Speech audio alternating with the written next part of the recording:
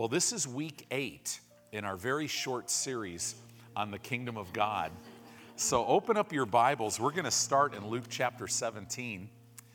The kingdom of God. I want to encourage you, if you have not really digested these messages, and if you're around here very long, you will learn that you can't digest the whole meal when it's served, right? You know, you got to put some of this stuff in Tupperware containers, go back and open it up again. But it's like Italian food. It tastes better every time you reheat it. So, you know, because that anointing of the Holy Spirit, just like a proper sauce, gets down into it, you know? So anyway, praise God. Luke chapter 17, verse 20. It says, and when he was demanded of the Pharisees, this is kind of funny. It's kind of an interesting story because in Luke chapter 17, if you read this, there's 10 lepers that come to Jesus and they're like yelling at him going, hey, heal us, help us. So he tells them back, he goes, go show yourself to the priest, right? He go to the synagogue, show yourself to the priest. And as they went, they were healed. Only one of them, a Samaritan man, came back, fell at his feet, thanked him. And Jesus asked, where are the other 9? You know, why didn't the other 9? But literally, as this man was going, his leprosy left him, showing that not all healings are instantaneous. It was as he went, as he literally acted upon what Jesus said. As he went, he's walking to the priest. Well, when he saw he was healed, he's like, okay, I'm going to go to the priest, but time out. I got to go back. And he fell at Jesus' feet and he's like, oh my gosh, thank you so much. Right? And then Jesus looked at him and said, your faith has made you whole. Now, in the middle of all this, we look at this as, okay, so he healed some people. But there must have been a lot more going on than healing, because right after that, look at what happened. And when he was demanded of the Pharisees. So in other words, there were Pharisees around there. And he must have been teaching something about the kingdom, because look at what they did. He was demanded of the Pharisees when the kingdom of God should come. What did Jesus do? He went about teaching and preaching about what? The kingdom. That's why he came, to bring the kingdom of heaven back to this earth and get it in the hearts of men. So it must have been so much of a part of this message that these Pharisees are going, hey, we're demanding of you. When is this kingdom? When is the kingdom of God going to come? And then Jesus answered and said this, and we learn a huge thing that we know as New Testament believers. He said, the kingdom of God comes not with observation. This Greek word observation means the kingdom of God doesn't come with an outward show. It doesn't come with signs to be observed. Neither shall they say, lo here, nor lo there, for behold, and he said this, the kingdom of God is within you. So I want you to, now this makes a lot of sense to us as a New Testament believer after you read the epistles. Because the epistles tell us all about what it means to have the kingdom of God on the inside of us. So now let's go to Ephesians chapter 1. And it might take us a couple weeks here, but we're going to get into this about the kingdom of God being in you and what that means. Because within the kingdom of God is your inheritance. And here's the thing. We are teaching this so that inheritance that God has given you and I will manifest in our life, and that will be a huge part of the witness. Because we need to be going about teaching, preaching, and healing. Teaching what? That the kingdom of God is here. And it's for everyone. Right? So get ready, get hungry, because we're going to get into some glorious things. I'm so excited about some of these things. You know, I don't get excited very much about the Word, but tonight, right now, it's thrilling. The Word of God is thrilling, right? Look at what Paul said in this letter to the Ephesians. Actually, this letter was a circulatory letter, so it was written to Faith Family Church. It's written to the whole body of Christ. He said, "Blessed be the God and Father of our Lord Jesus Christ, who hath," past tense, "blessed us with all spiritual blessings in heavenly places in Christ." Now, in the Greek, this word heavenly would literally be translated heavenlies, okay? The word places, if you have a King James Bible, it's in italics because it wasn't in the original manuscripts. It was added by the translators. When you read a King James version, because Hebrew and Greek, it's hard to translate all the time into English, so they would add words in English to bring clarity to the text. It does in this situation, but it's not there in the original. He's blessed us with all spiritual blessings. How many? All of them. In other words, there is not a spiritual blessing that is available in all of creation that you have not been given. And you were given that the moment you got born again. You have it right now. Where are these blessings at? They're in the heavenlies in Christ. Okay, so let's look at this. This is not just talking. See, it makes you think about, okay, Christ, Galatians 3, and we're going to go there. You know, Christ has redeemed us from the curse of the law, being made a curse for us. For it is written, cursed is everyone who hangs on a tree. Why? So that the blessing of Abraham would come upon the Gentiles. This is not just talking about the blessing of Abraham. Okay? This is talking about so much more. The blessing of Abraham is good, but you have been given so much more than the blessing of Abraham. So we're also going to see in our inheritance here, you must exercise your right to walk in these blessings. They don't happen automatically. You have to exercise your right to walk in them. All of these spiritual blessings, okay? So let's keep going a little bit. Now, actually, before we go on here, let's go to Galatians 3. Let's read this again. Galatians chapter 3, verse 13. Let's break this down a little bit because you have to understand these all spiritual blessings in heavenly places. It says in Galatians 3:13, it says, Christ hath, again, past tense, redeemed us from the curse of the law. He redeemed us. This Greek word means he bought us. He paid a ransom to ransom us out of one place and put us into another place.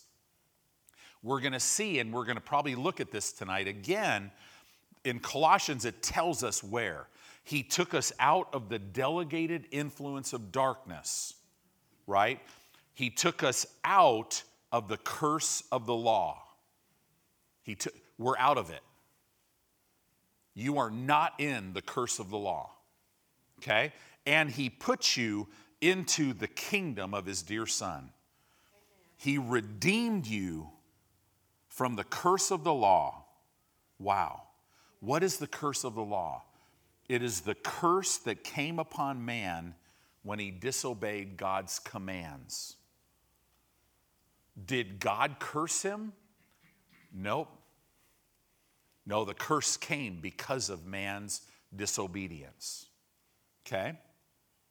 It includes spiritual death, sickness, disease, pain, and poverty and lack. Now get real excited because what I just told you, the Bible said you were bought out of spiritual death. See, we got that, don't we? Oh yeah, Pastor, I know that.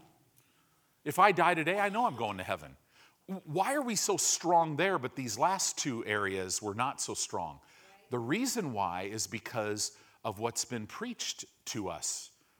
Salvation's been preached very strong. But we got some of this nonsense floating around about God heals some and not others. God blesses some and not others. And don't talk to me about that prosperity stuff. Right?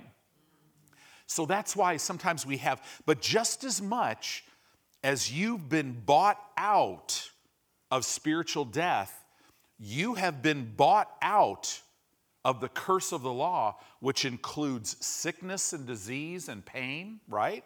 Poverty and lack. You've been bought out of that and placed in the kingdom of God's dear Son, in the kingdom of God. Wow. How did he do that? Jesus had to be made a curse for us. For it is written, cursed is every one that hangs on a tree. And now he's quoting Deuteronomy 21:23. Jesus, in other words, when he was crucified, now we know, when was I taken out of the delegated influence of darkness, right? When was I redeemed from the curse of the law? When was it all paid for? On the cross. Right? April of about AD 30. Could be as late as AD 32, but probably around AD 30. So that's a long time, way before I was ever born, right? Now, this is written to Gentiles, right? Because here's the problem. The problem was not that man was a sinner. You had to go deeper than that. Why did man sin? The problem is that man was spiritually dead. That's why man sinned, right? This curse comes from the Mosaic covenant. We can see it. You could go to Deuteronomy chapter 28, verses like 15 to about 60 something, and it will tell you, will lay out the curse of the law for you. And we see, when you initially look at it, we've been redeemed from the curse of the law. So there was only two possibilities. It was either the 10 Commandments or it was the Mosaic covenant. Well, it wasn't the 10 Commandments, because the 10 Commandments never listed a curse. It just said, thou shalt not. It didn't say, thou shalt not, or this will happen. Right? That was in the Mosaic covenant. So we know this is exactly what it's talking about. So the Pentateuch, literally the first 5 books of the Bible that were penned by Moses, they were breathed by God. God gave Moses these first 5 books, right? Genesis, Exodus, Leviticus, Numbers, Deuteronomy. The curse of the law is listed right there, right? Deuteronomy chapter 28, verses 15, all the way through verse, I think it's about verse 68, 67, I think it's 68, through the end of the chapter, basically. So we're redeemed according to the Word of God from the entire curse of the law, spirit, soul, and body. Wow. How are we redeemed from that? Through the atonement, through the redemption that is in Christ. His blood did not cover anything with you and I, it erased it. The Holy Spirit doesn't come into you when you get born again and takes your spirit and renovates your spirit. No, it can't be renovated.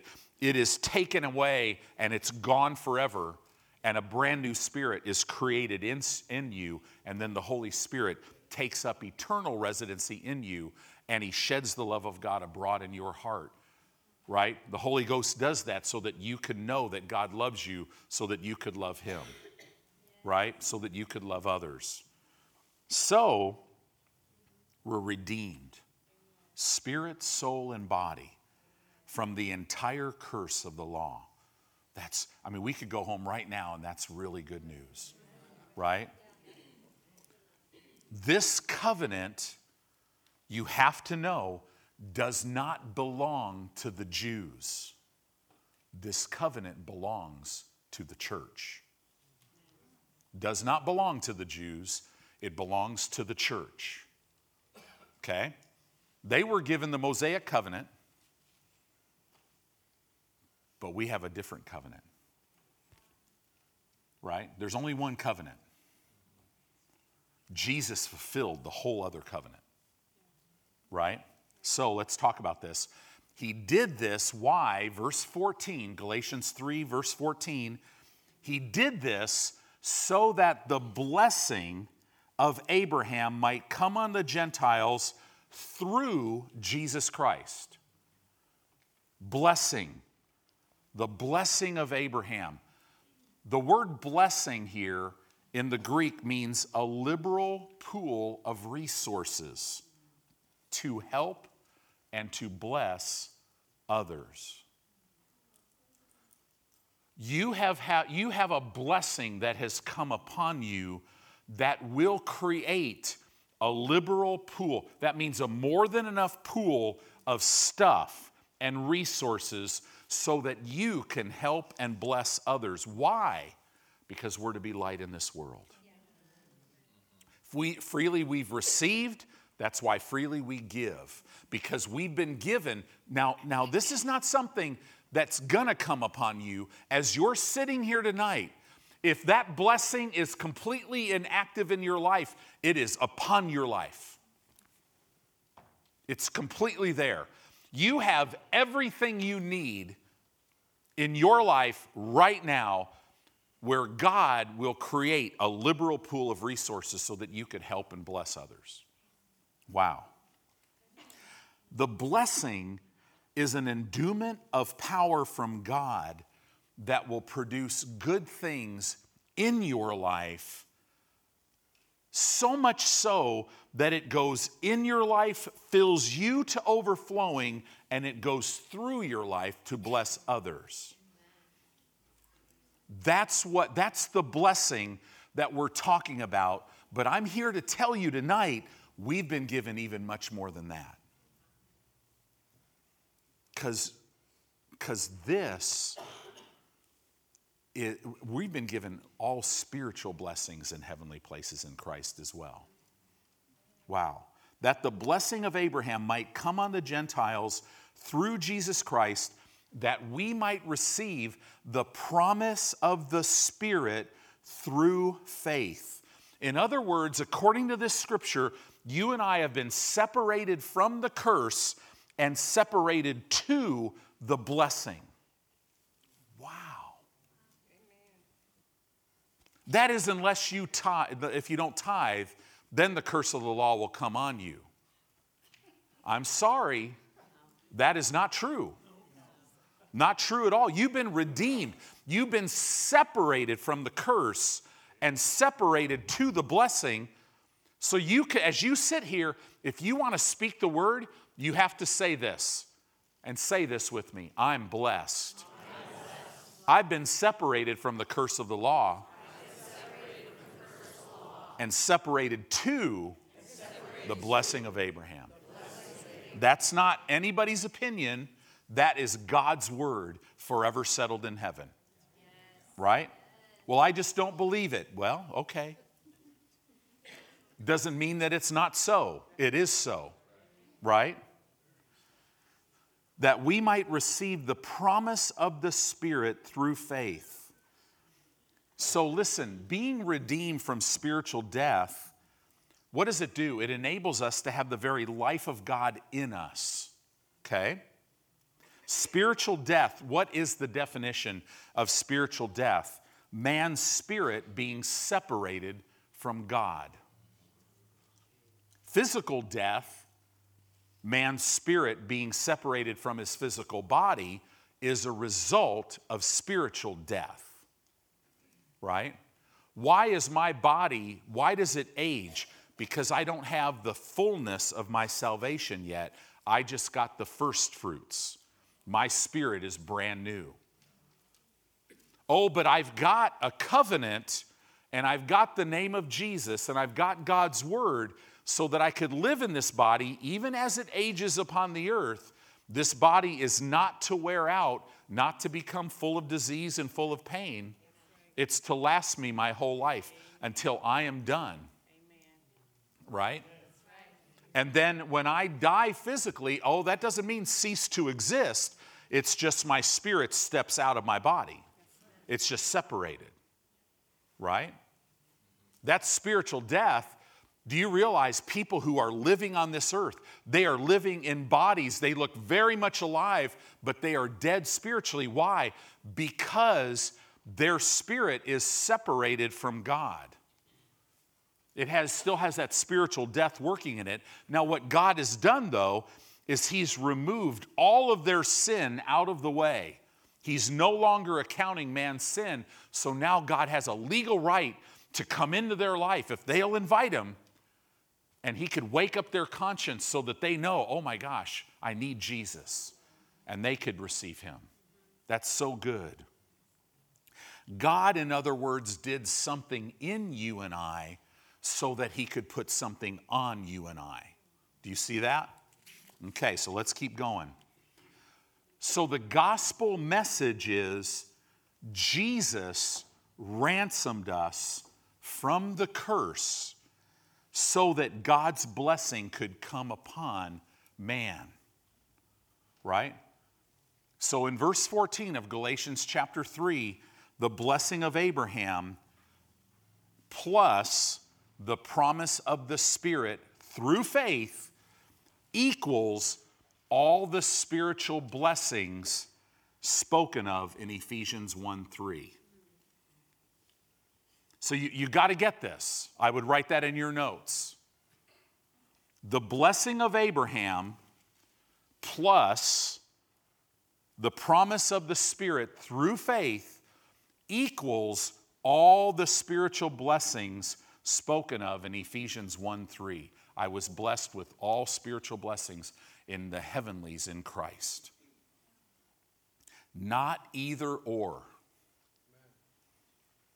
So if you look at the Jews, they had temporal blessings, right? If they obeyed God, God would bless them. Man, they would increase. They would increase financially. Nobody could conquer them.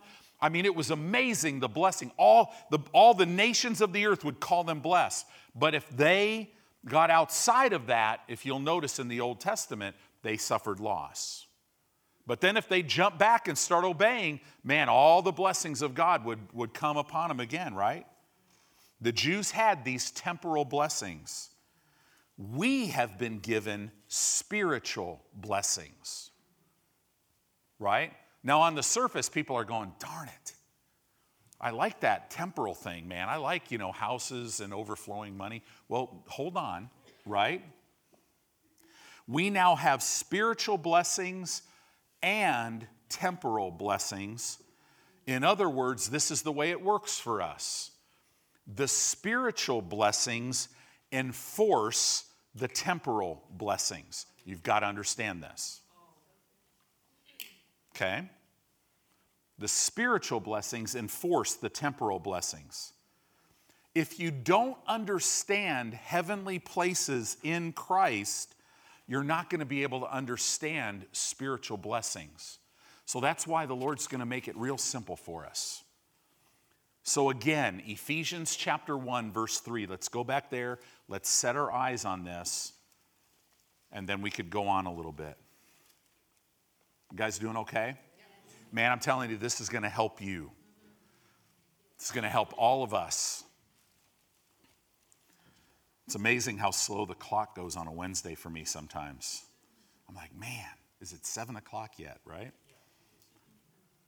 It says that, well, I to be honest with you, I look forward to Wednesday. About 12:45 to 1 o'clock on a Sunday, I'm really looking forward to Wednesday. And then about 8:15 to 8:30 on a Wednesday, I really start looking forward to Sunday. So, yeah. And those other Bible studies in between just help me. In Ephesians 1:3, let's look at this. Blessed be the God and the Father of our Lord Jesus Christ, who hath blessed us with all spiritual blessings in heavenly places in Christ.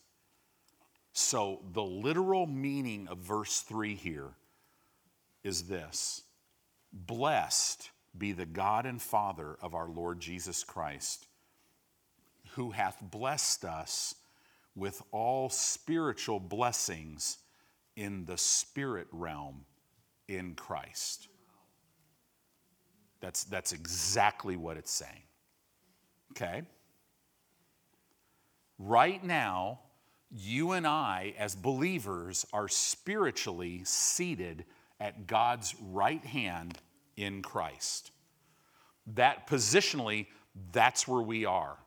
Temporally, where are we at? We're here, sitting here at Faith Family Church.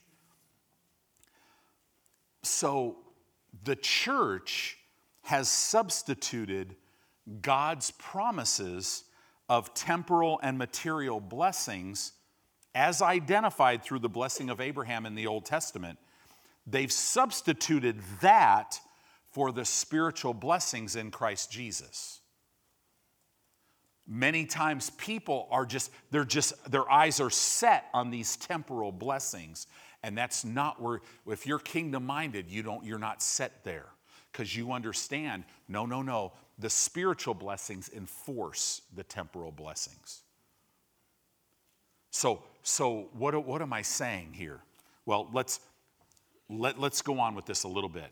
People think there was an exchange made.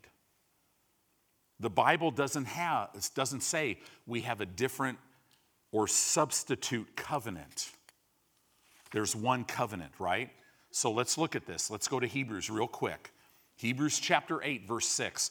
And we're going to make all this make sense here in a minute. Hebrews chapter 8, verse 6. It says this: but now hath he obtained a more excellent ministry, by how much also he, now this is talking about Jesus, is the mediator of a better covenant, which was established upon better promises. So in other words, we have been given a better covenant established on better promises. Only one covenant. We've been given one covenant, and it's better, and it's established on better promises. The fulfilling of the old covenant, what was that? That was God's covenant with the Jews, right? Through the finished work of Jesus, that's how it was completed. That other covenant came to an end. Jesus fulfilled it. Is the completion of the one covenant he made with Abraham. Jesus showed up and he completed the covenant that was made with Abraham, is what we're saying. God does not have one covenant for the Jews and another covenant for the church. There's only one covenant. The other has been fulfilled. It's done. It's gone. It's done. Right? God has one covenant with the family of God. Why is this important? You could be sitting there going, yeah, I got that. No, we have to get it because we still get so focused on material and temporal things that we forget that all these spiritual blessings which we have is what enforces the other. It works different for us than it did in the Old Testament, and you'll see that in a minute. God's people in the Old Covenant were the physical descendants of Abraham. Once Jesus came along, it now became a spiritual family instead of a natural family. Jesus fulfilled that covenant and then made it better. He was the fulfillment of the law. What does better mean? Better means all the material blessings plus being made a new creature in Christ. You could say it this way. It means all the material blessings plus being made the righteousness of Almighty God in Christ. Because I'm telling you, when you realize what you received when you were made righteous is everything. Okay?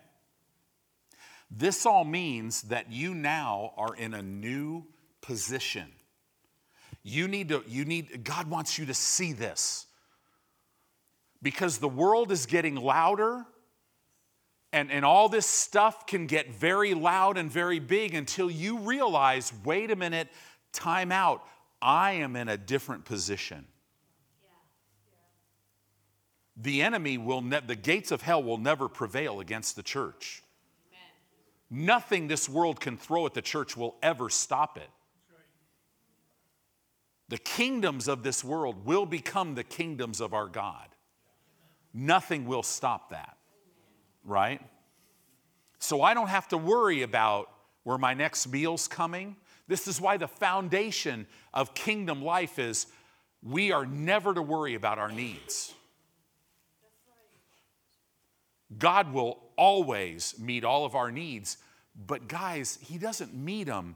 Don't think of meeting your needs. See, earthly standards means if my electric bill is $89, oh, time out, it's 2022. If my electric bill is $389, right, then guess what?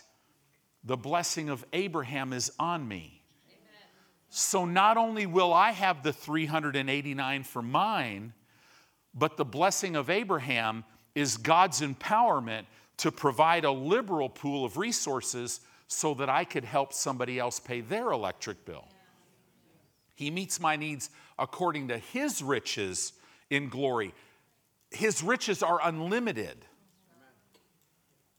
This is kingdom thinking. That's why I don't look to my job as my provision. I don't look to my investments. I look to Him because He is my source. I have been deployed for this season of my life to show forth the kingdom of God. The spiritual blessings are in the spirit realm, right? So this all means you're in a new position. Now we have added the spiritual position. You're seated with Christ in heavenly places. You should live your life that way. You should look at everything that you face through that lens. Because all sickness and disease looks really small. The enemy looks really small when you compared to where you're seated. And this is not a fantasy, this is a reality. Abraham had a covenant partner who was a spirit being. Abraham did not have a spiritual position. He had a covenant partner who was a spirit being, God. He didn't have a spiritual position. He did pretty good without a spiritual position. But we have a spiritual position now. Now we have authority. Now it's going to start making sense, so get this. Now we have authority to operate with God's help under God's umbrella of blessing and authority so that you can carry out His will in the earth. Let me say this again. Now we have authority to operate with God's help. What am I saying?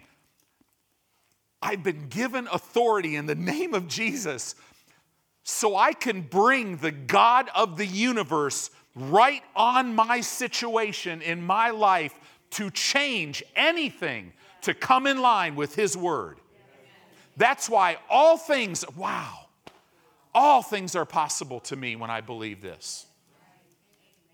I have been given authority to invite the God of heaven to come into my life so that I could yield all my fruit, so that I could lay hands on the sick and see them recover. If I drink any deadly thing, it will not harm me. 1,000 will fall at my side, 10,000 at my right hand, but it won't even come near me. Pestilence has no right in coming into my dwelling place. Do you see how we need to grow in this? Because remember, you have to exercise your right to walk in this. Because Satan, everything he's doing, he's operating as an outlaw. He'll come across that barrier unless you tell him he can't. And if you tell him he can't, then he can't. Because why? Because God will back that up. So let me read this again. Now we have authority to operate with God's help. And under God's umbrella of blessing and authority, so that you can carry out his will on the earth. Man, when I think of it that way, there is no way that Faith Family Church or anything I put my hand to will not be brought to maturity. Because he will bring it to maturity. Wow. Abraham, listen to this, was totally dependent on God doing everything. God would bless the work of their hands. Now, we have a spiritual position in Christ to use God's authority, to use God's power, to institute God's blessings that are in the name of Jesus to carry out God's plan and purpose in the earth in a much greater way. Before, God had to do everything for him. Now, he's telling us, you use my name. I've been given the name of Jesus, and in the name of Jesus is all authority, all power, all blessing. So I must use the name. It just doesn't happen automatically. This is why there's so many Christians that are living defeated lives. And they play church and they try to make all these excuses up. But the bottom line, they're in rebellious disobedience. They're saying, I'm unpersuadable. Pastor, I just don't believe that. That's just too good to be true. I just don't believe it. Why would somebody be that way? Could you imagine? People are going to be standing when we're raptured out of here and they're standing before the throne of God. They're going to be going, wow. And I was concerned. I was not seeing things right. Instead of how they are on the earth, blaming God for all this. I took the word and I was believing God and it just didn't work. Okay, time out. You just said that God's word doesn't work. Well, I'm going to just probably side that maybe you are not in the right place, but I don't think God's not in the right place. Right? This is so important. You've been given access now as you come from this place and position. This is kingdom living. I use the name of Jesus and I bring God's authority, God's power, and God's blessing on the scene. I have that ability to do that now. So let's look at Moses. I want to look at Moses. I've talked about this a little bit. I want to go in greater depth on this tonight. Moses is an Old Testament example of a New Testament believer. Okay? He's an example of one. Moses spoke to God face to face. Why does it say that? Because that's the way we speak to God. Moses understood things about God that no one else could understand. Oh, Father, grant me the spirit of wisdom and revelation and the knowledge of you, so that the eyes of my understanding would be enlightened, and I would know your plan for my life. I would know the incredible inheritance that I've been given, and I would know the incredible power that is pointed towards me as I believe you. I can understand things about God that someone who doesn't know God, they can't understand. Do you know how unlimited your understanding? You might be sitting here right now going, man, this is so good, but I'm just not getting it yet. No, you have been given the mind of Christ. You'll get it. Amen. If you'll hunger after it, you'll be filled with it. If you'll knock, it'll be open to you, right? If you seek it, you will find it. Nobody's going to stand before God and go, God, I understand there's a lot of ashes around me right now because all my works kind of went up in smoke, but it really wasn't my fault. I tried to do your will. There won't be any of that there, right? Why? Because Jesus' yoke, his doctrine, is easy. So now I want you to look at Exodus. I'm going to jump a little bit, but I want to read this story. So go to Exodus chapter 14 in verse 5. So we're going to read the story. Now remember, types and shadows. The children of Israel coming out of Egypt is what? It's a type of us coming out of the world and being born again. They ate the Passover lamb, right? And what happened? They came out of Egypt with a great spoil. In the same way, the minute you got born again, you were given all spiritual blessings in heavenly places in Christ. Okay? Been given everything. Yeah, but I need money. Oh, you've been given it all. A lot. All. Way beyond. So, let's see here. We're going to start in verse 15, in verse 5, and we're going to go all the way through verse 16. All right. So now I want you to, this is going to be thrilling because you're going to see this so clearly. The Lord said he's just going to show you, right? Show all of us. So here it is, the children of Israel, they leave with a great spoil. Pharaoh lets them go. They leave, so they're gone. And it was told the king of Egypt. Now, who is Egypt? It's the most powerful nation on the planet. And it was told the king of Egypt that the people fled, and the heart of Pharaoh and of his servants was turned against the people, and they said, "Why have we done this, that we have let Israel go from serving us?" All of a sudden, Pharaoh's going, why in the world did we let them go? They were our slaves. And Pharaoh, the big cheese, right?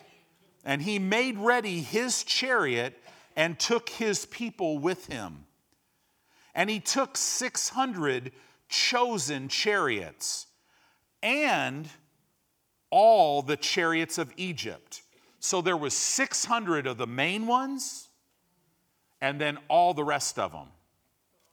And captains over every one of them. It'd be like the United States going, okay, we're going after this country, how many ships? All of them. How many tanks? All of them. How many planes? Oh, just all of them. Everything. Okay? So now, and it says, and the Lord hardened the heart of Pharaoh, the king of Egypt, and he pursued after the children of Israel. And the children of Israel went out with a high hand. So now, and the Lord hardened, I wish I had time to teach on that because this makes a lot of sense. When you study this out, Pharaoh, God, here's just in a nutshell, God is all-knowing. And God sees everything. He tried to get Pharaoh to do it the right way, but he knew Pharaoh was not going to do it. So in the permissive tense, you could read it, and the Lord allowed Pharaoh to harden his heart. Pharaoh chose to harden his heart. Okay? Real quick. And so, verse 9, but the Egyptians pursued after them all the horses and chariots of Pharaoh and his horsemen and his army, and overtook them camping by the sea. And I'm not even going to go and tell you what sea and all that area, because wow, right? Just, he overtook them by the sea. Is that good enough, right?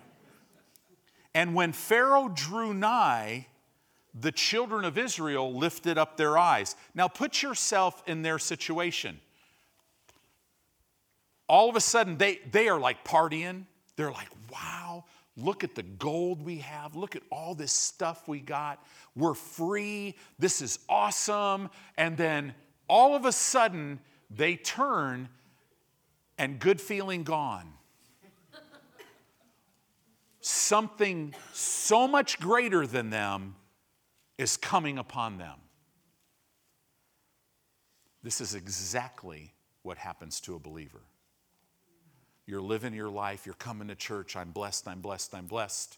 And then all of a sudden, you get diagnosed with something that could kill you. Or all of a sudden, something happens in your life and the enemy's attacking and you're in a situation that looks like, oh my gosh, there's no way out. That's exactly where these people were at. Think of it in relation to this. Okay? So, and when Pharaoh drew nigh, the children of Israel lifted up their eyes, and behold, the Egyptians marched after them, and the Jewish people, the Israelis, were sore afraid, and the children of Israel cried unto the Lord. Verse 11, and they said unto Moses, now I'm going to read this in the New American Standard, because I'll read it in the King James. It's a little vague with Elizabethan English. The New American Standard brings it out real clear. So actually, go ahead and put up the New American Standard if you can. There's like 50 different New American Standards. This would be the NAS 77, 1977. Then they said to Moses, is it because there were no graves in Egypt that you have taken us away to die in the wilderness? I mean, could you imagine? Why have you dealt with us this way, bringing us out of Egypt? Moses, why did you do this? Did you do this to kill all of us because there's no graves? Because when Israelis would die, there were no graves. They just threw them in a ditch because they were nothing. They were slaves. Verse 12, I'll jump back to the King James just to make me feel better. It's not my fault. It's the way I was grown up. You know, I grew up in the church back when dinosaurs ruled the earth. And, you know, in the Baptist church, there was just the King James Version, right? So verse 12, is not this the word that we did tell thee in Egypt, saying, let us alone, that we may serve the Egyptians? For it had been better for us to serve the Egyptians than we should die in the wilderness. Now they're going to Moses, why have you done this to us? This is why we told you, Moses, when you came, leave us alone, let us serve the Egyptians. Right? Do you see this? New Testament believer, why is this happening to me? Come on, why do other believers, they get to live their life and they're not even as good as I am, and they don't have to deal with this? Can we be real? Yeah. Right? Wait till you're believing God for something.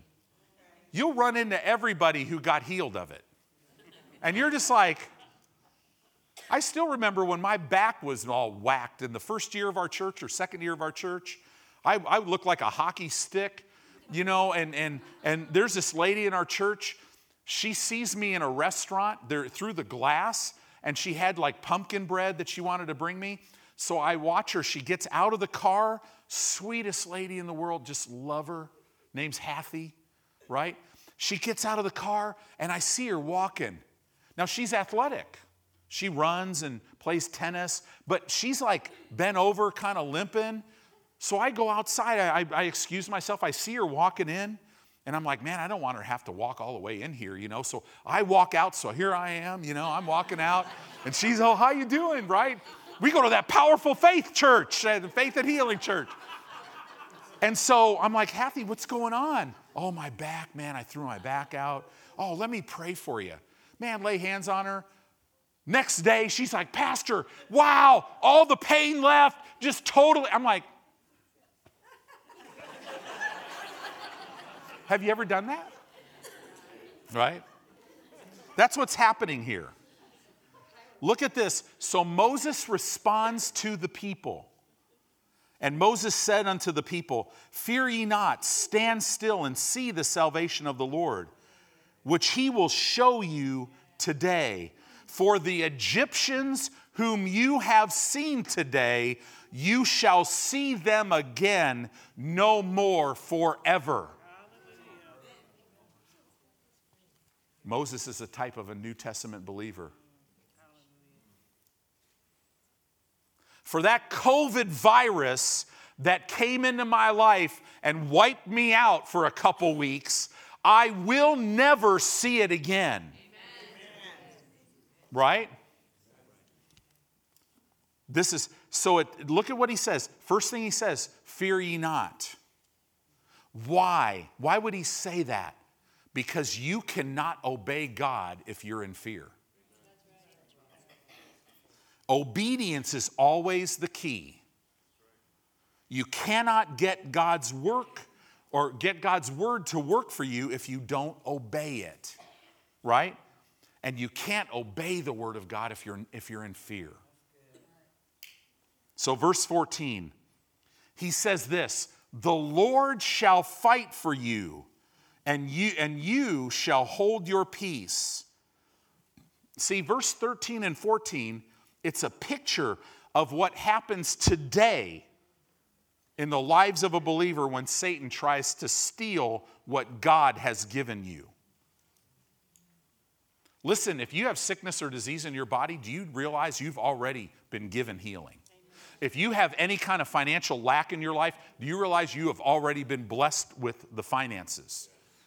If you're fighting anxiety, fear, depression, mental anguish, any kind of mental situation going on, do you realize you have already been given your answer? You already have it.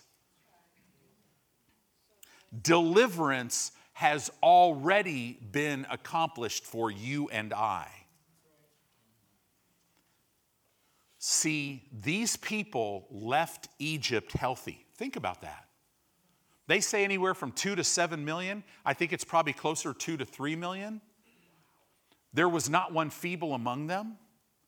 So that means after they ate that Passover lamb, there was such a healing revival that they all came out completely whole and healthy. They not only left Egypt healthy, they left Egypt prosperous, and they left Egypt completely free. When we were born again, we left the kingdom of darkness and we were transferred into the kingdom of God. Do you see the parallel here? Pharaoh, who is a type of the devil, tries to take away, what's he doing with the children of Israel? He's trying to take away the deliverance that was already accomplished. In the same way, Satan will try to take away your deliverance that has already been accomplished, and you have to stand up and say no. Look at the final plague that caused Pharaoh to let the children of Israel go. It was the plague of the death of the firstborn. That's a type of Jesus. Why was that? Because I was freed by the death of the only begotten Son of God. This is a picture of us. Wow. Moses tells the people, God will fight for us. Now, all of a sudden, Moses has a moment. Verse 15.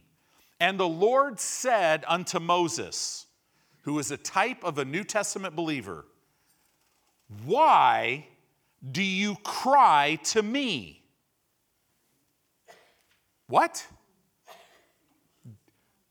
I mean, Moses is speaking all this stuff, man. These guys, you're never going to see them again. God will fight for us. But this is a type of a New Testament believer. So God looks at Moses and say, hey, why are you crying to me? You know how many children of God right now are crying to God? God, please heal me. Please, you got to help my family. My kids are going in the wrong direction. You got to help me. Please, God, you got to heal me. You got to fix this. You got to do this. Please, God. And it's not happening, and people are going, yeah, see, that faith stuff doesn't work. See, we know this. He said, why do you cry to me? Speak unto the children of Israel that they go forward. Type of a New Testament believer. Moses, speak to the children of Israel so that they can go forward. See, Moses had to be talking to the Lord about him taking care of the Egyptians. He goes to, you know this happened. He goes to the children of Israel, hey, don't worry, God's going to fight for us. These guys you're seeing, you're never going to see them again. God, okay, here's the deal. I need you to fight for us. Please, God, you got to show up here or we're toast. And he's like, why are you crying to me? You speak. Look at this. Speak to the children of Israel so that they can go forward. This is why God has placed me in your life as a pastor. So I could speak the word to you so that you and your life can go forward. This is the cool thing. If you were dependent upon me, we'd all be in trouble. Right? But listen, God will speak his word through an individual. That's why we preach the word here. Moses exercised authority to get them free by obeying what the Lord told him to do. How did the children of Israel come out of Egypt? How did they get free? Moses had to obey and do what God told him to do. Right? The Lord tells Moses again how he's going to get them free. You speak to them so that they can go forward. You will have to, here's the big thing, guys. You will have to speak in order to go forward in your own life. You'll have to speak. Verse 16, God says, so now he's going to tell Moses what to do. But lift up your rod, which is a type of the name of Jesus, and stretch out your hand over the sea and divide it. Moses would be like, what? Say, what did you say? You want me to divide it? Right? And the children of Israel shall go on dry ground through the midst of the sea. Now, this is a picture of a New Testament believer. Moses, look at this. Stretch your hand over the sea and divide it, and the children of Israel shall go on dry ground through the midst of the sea. So here's the deal. There's only one solution to the devil robbing them of health, prosperity, and freedom that God has already given them. There's only one solution for them to be able to win in this situation. Moses had to obey God's word and exercise authority. He had to stretch forth his hand and use the rod, which is a type of you and I using the name of Jesus. Moses had no physical or natural ability to part the Red Sea. That should thrill you. Because to do what God wants for your life, you have no physical or natural ability to make happen what God wants to do in your life. It's beyond you. Moses does not perceive any supernatural ability to part the Red Sea, right? Moses doesn't seem to know that he has that authority until God speaks to him. He doesn't seem to know it until God speaks to him. But you know, God has spoken to us. This is where most of the church is. We have authority, but we don't know it. The enemy's beating us up, and we don't know we have authority. But no more. Right? Moses obeys and does what God says. In other words, Moses does the word. He acts on what God says, and things supernaturally change. Hallelujah. So let's just jump down for time's sake here. Verse 21. And Moses stretched out his hand over the sea. Look at this. And the Lord caused the sea to go back by a strong east wind. Boy, that would be a strong east wind, wouldn't it? All that night, and made the sea dry land, and the waters were divided. So picture this. All of a sudden, Moses raises his hand, and that rod, he uses the name of Jesus, and all of a sudden something starts happening. Wow.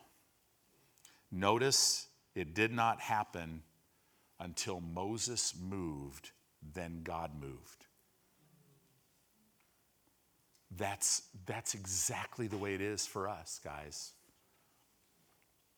Look at this. And the children of Israel went into the midst of the sea upon the dry ground, and the waters were a wall unto them on their right hand and on their left. And the Egyptians pursued and went in after them to the midst of the sea, even all Pharaoh's horses, his chariots, and his horsemen. Now check this out. And it came to pass that in the morning watch, now could you imagine this? So we got to back up here. Moses stretched out his hand, verse 21, right?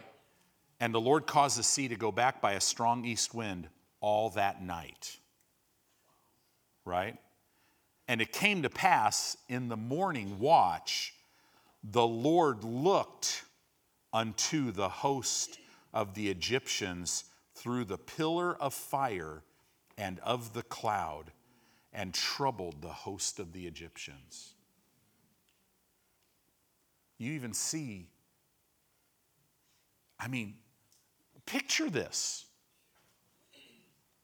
All of a sudden, this pillar of fire and a pillar of the cloud is now in between this Egyptian army and the children of Israel. But the Egyptian army, they see the pillar and they still go down. They're still pursuing. And then in the morning, when they're looking at the pillar of fire and the pillar of a cloud, which has to look pretty intense, that's not all they see. They see the God of heaven looking at them. Wow. Now, probably not clear face, because nobody could look and live.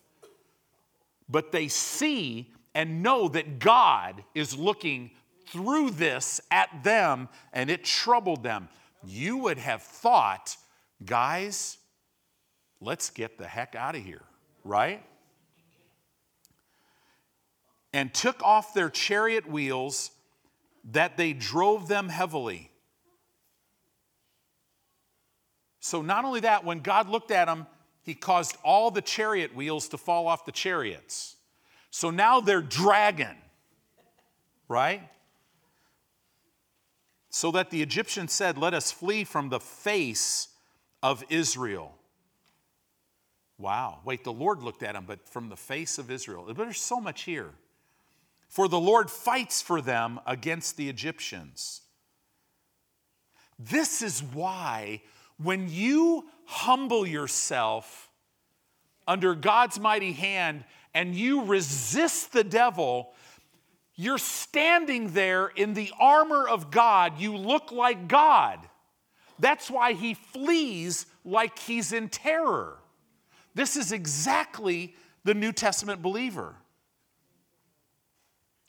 And the Lord said unto Moses, stretch out your hand over the sea, that the waters may come again upon the Egyptians, upon their chariots and upon their horsemen. And Moses stretched forth his hand over the sea, and the sea returned to his strength when the morning appeared. And the Egyptians fled against it, and the Lord overthrew the Egyptians in the midst of the sea. And the waters returned and covered the chariots. Do you know they have a picture? They found this. You could see I've seen a picture of the chariot wheels. They were of the time of Moses.